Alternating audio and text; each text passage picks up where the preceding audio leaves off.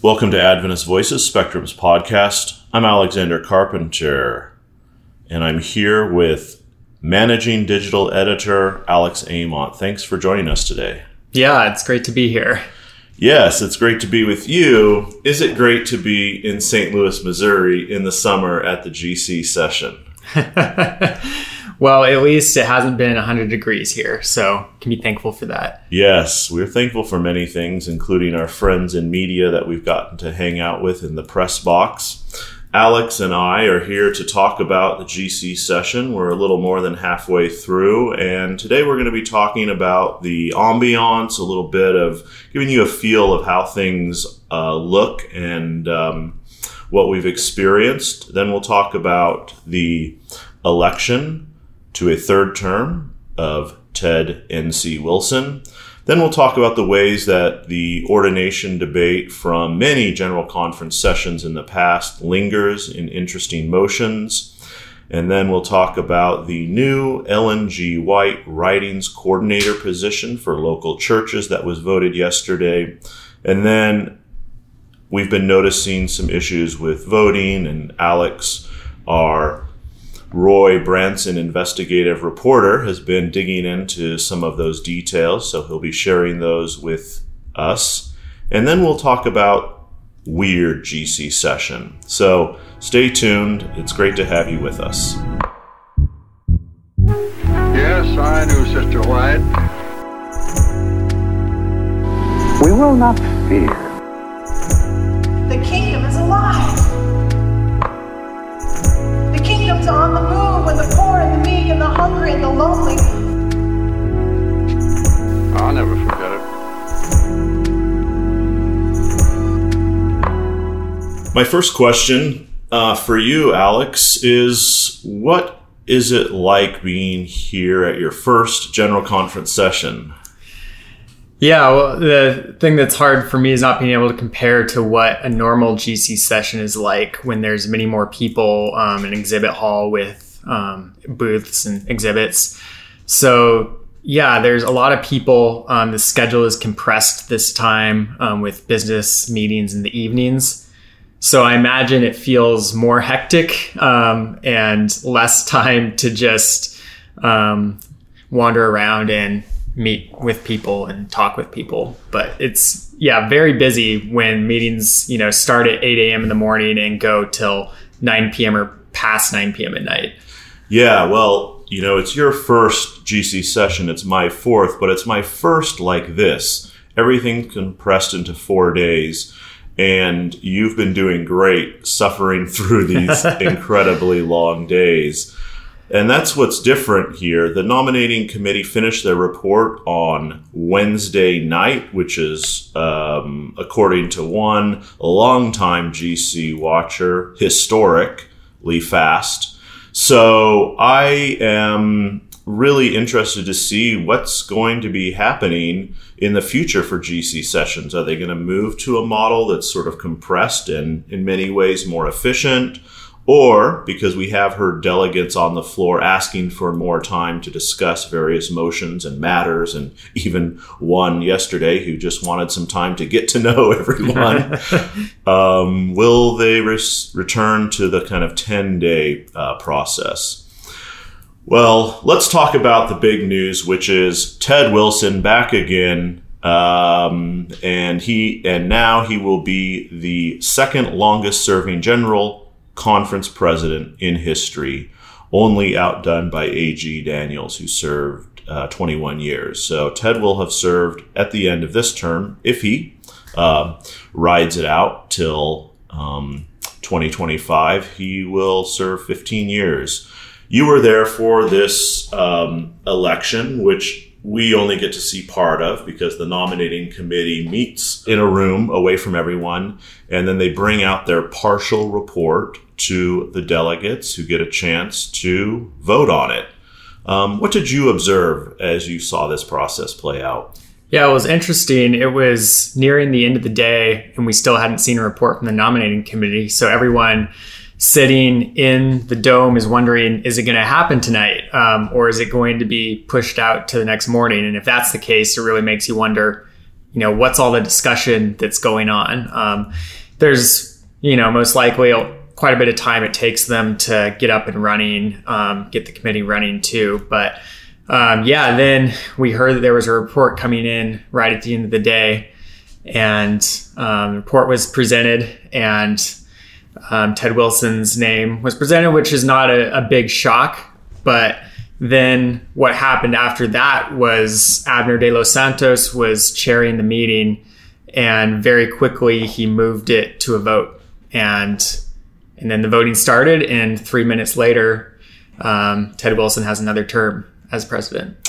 Exactly. Delegates spent more time debating almost everything else over the last 3 days. The presidency of the General Conference got the least amount of time. And some folks are asking some questions about that. In addition to that, the secretary's report and the treasurer's report both got response time from the delegates. They were able to ask questions and make comments. And there was no time after the president's report. Now, the undersecretary explained that that's due to some sort of historical, procedural issues, but questions linger about the fact that the delegates really haven't had a chance to ask questions of the leader of the General Conference and the leading representative of the Seventh-day Adventist Church. Anything else that you noticed? Yeah, it just, like you said, in other political processes, there's often a time for questions to be asked of a new president in a public forum. And then with this process, the name appears, it's voted very quickly. And it just, also as a first time observer of this in person, it also just felt a little bit like a whirlwind. And, something happens very quickly that will have ramifications for the next 3 years, at least here, most likely. So, yes. And in addition to that, in the past, let me clarify. Spectrum is here as external press. We have credentials from the General Conference, which we haven't always had in the past. In the past, we have occasionally had a press conference with new leaders, not just from the General Conference, but with leaders from the North American Division.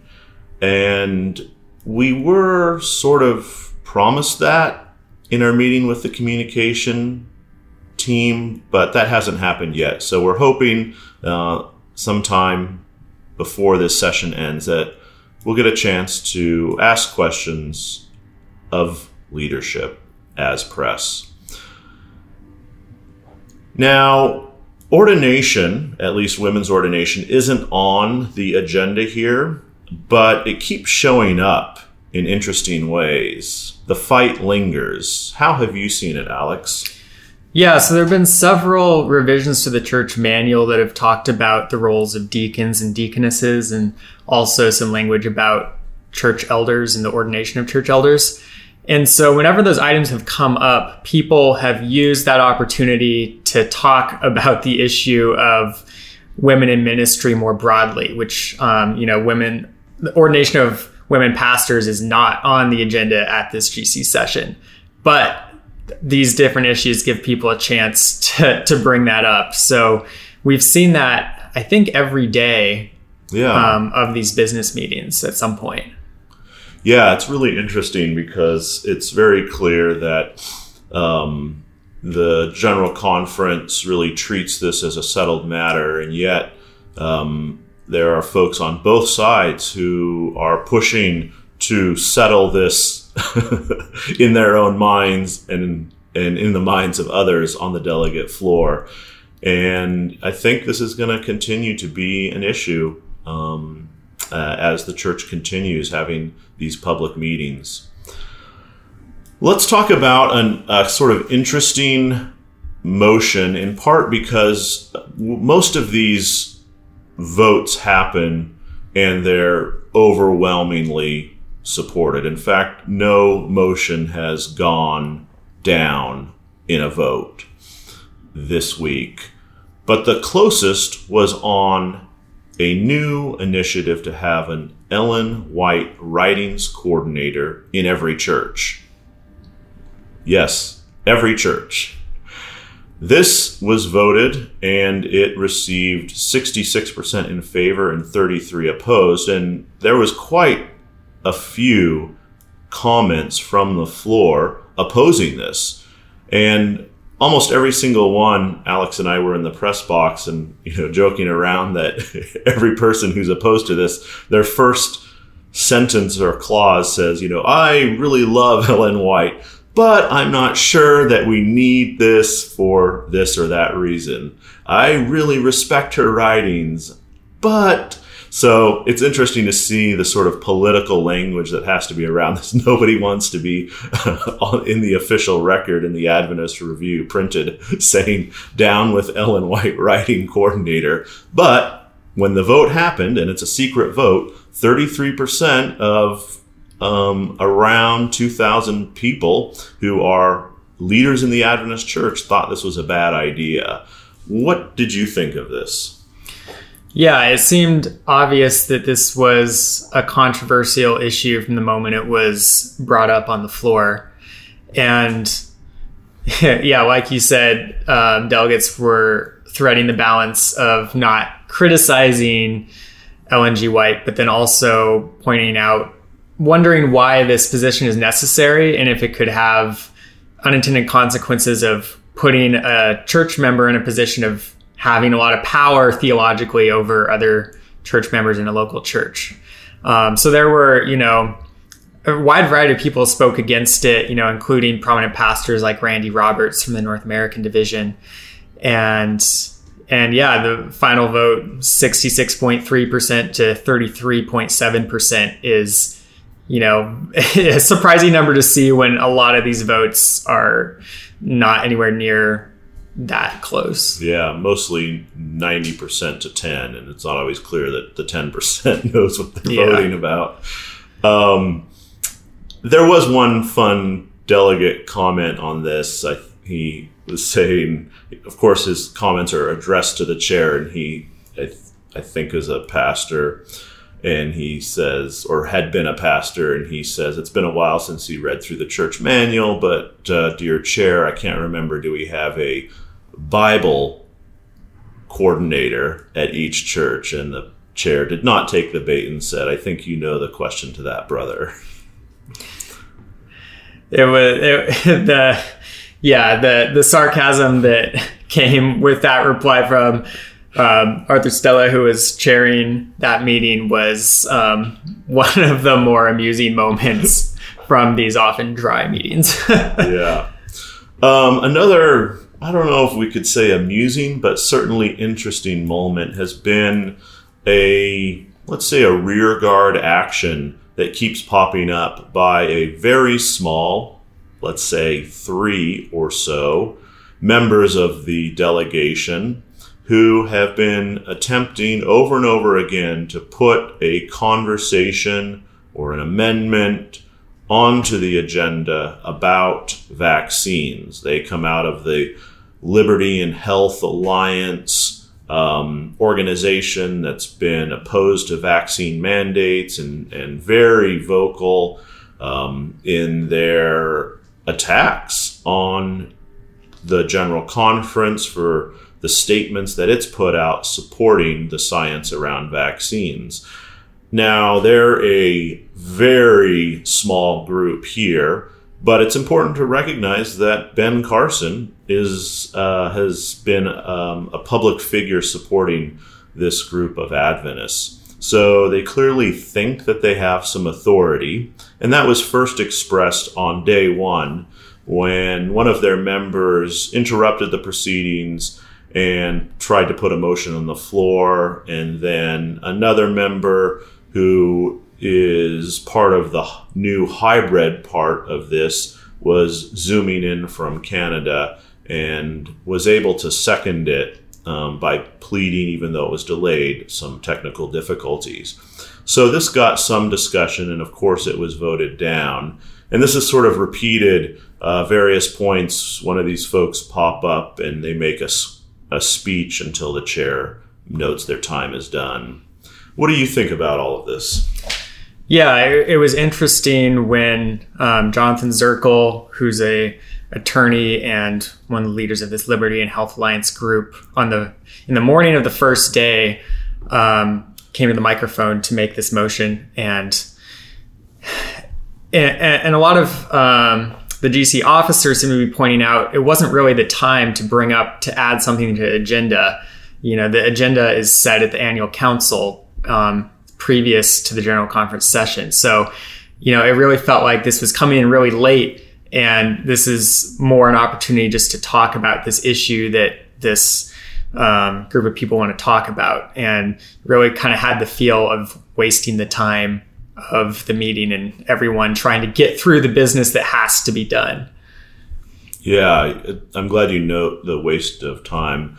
Probably, I would say maybe a fourth of the time was wasted on the first day as this sort of spun into a little bit of chaos. But that was exacerbated by technical difficulties that the delegates were facing as well. You've been poking into this a little bit and have been doing some research. What have you found out about these issues? Yeah, so it was interesting. Electronic voting has a complicated history at the General Conference session. As many will remember, in 2015, a system was attempted to be used for electronic voting and failed kind of spectacularly, and they had to go back to non-electronic voting. This year, they're using a system that they've tested at previous meetings. It's called Election Buddy. It's a third-party service. How it works is that delegates have these secure login credentials, and then they log in to vote on their own electronic devices. The complicating thing for that is you have all these people from different parts of the world who are here in the US, and they probably don't have cell phone plans here. So on the delegate floor, they had special Wi-Fi networks set up that people could log into on whatever phone or tablet that they had to vote from. But when, they got to the first morning business session, they were testing this system. It seemed like people were having problems connecting. The first test votes were a little bit low. People kept coming to the microphones from different divisions and saying that their people were having trouble connecting. So after that happened, eventually later throughout the day, it seemed to be working better. GC officers at one point said that there were problems with delegates or family members of delegates logging into the Wi-Fi and streaming the meetings onto Facebook and things like that, when they had been told to only use this for voting to not bog down the network. So that was another factor. But later on, I got a hold of Stephen Fikowski, who's IT director for Information Technology Services for the GC. And he gave me a rundown of what they were dealing with that first morning. And he said, there were some issues that were affecting the Wi-Fi coverage on Monday morning. And the Wi-Fi was not set up by the general conference itself. There's a vendor called Smart City that works with the convention center here. And so they were the ones who were running the main network stuff, though the IT people from the church were helping with that. But he says that there were around 150 people who had issues that were not Wi-Fi related. So there were also people who were just having problems using their devices that weren't the fault of the network. But he says that 70 to 80% of the original problems were those sort of device related and not anything to do with Election Buddy or the Wi-Fi. But he also says that by around lunchtime on Monday, they had done some more work to the Wi-Fi networks and that it was working, well at that point. So it seems that, the issues with the voting have been resolved. And for the first time, we have an electronic, anonymous vote for all these different motions. And that played out really in a significant way, because the vote for Ted Wilson for the first time was not a secret ballot or just people waving cards in the air. It was an electric ballot that was secret, but the results were evident to everyone. And Ted Wilson won with about 3/4 of the vote. And it's, as people have noted, it's significant that 1/4 of the leaders of the Seventh-day Adventist Church voted against Ted Wilson to be president. Well, it's been great hanging out here in St. Louis with you, Alex. Thanks for all your hard work. And we want to thank all our listeners and Spectrum supporters. We're here, eyes and ears, for a few more days, and we'll continue to be putting up really great articles on news and analysis on the website. Thanks so much for being part of our community. Yes, I knew Sister White. We will not fear.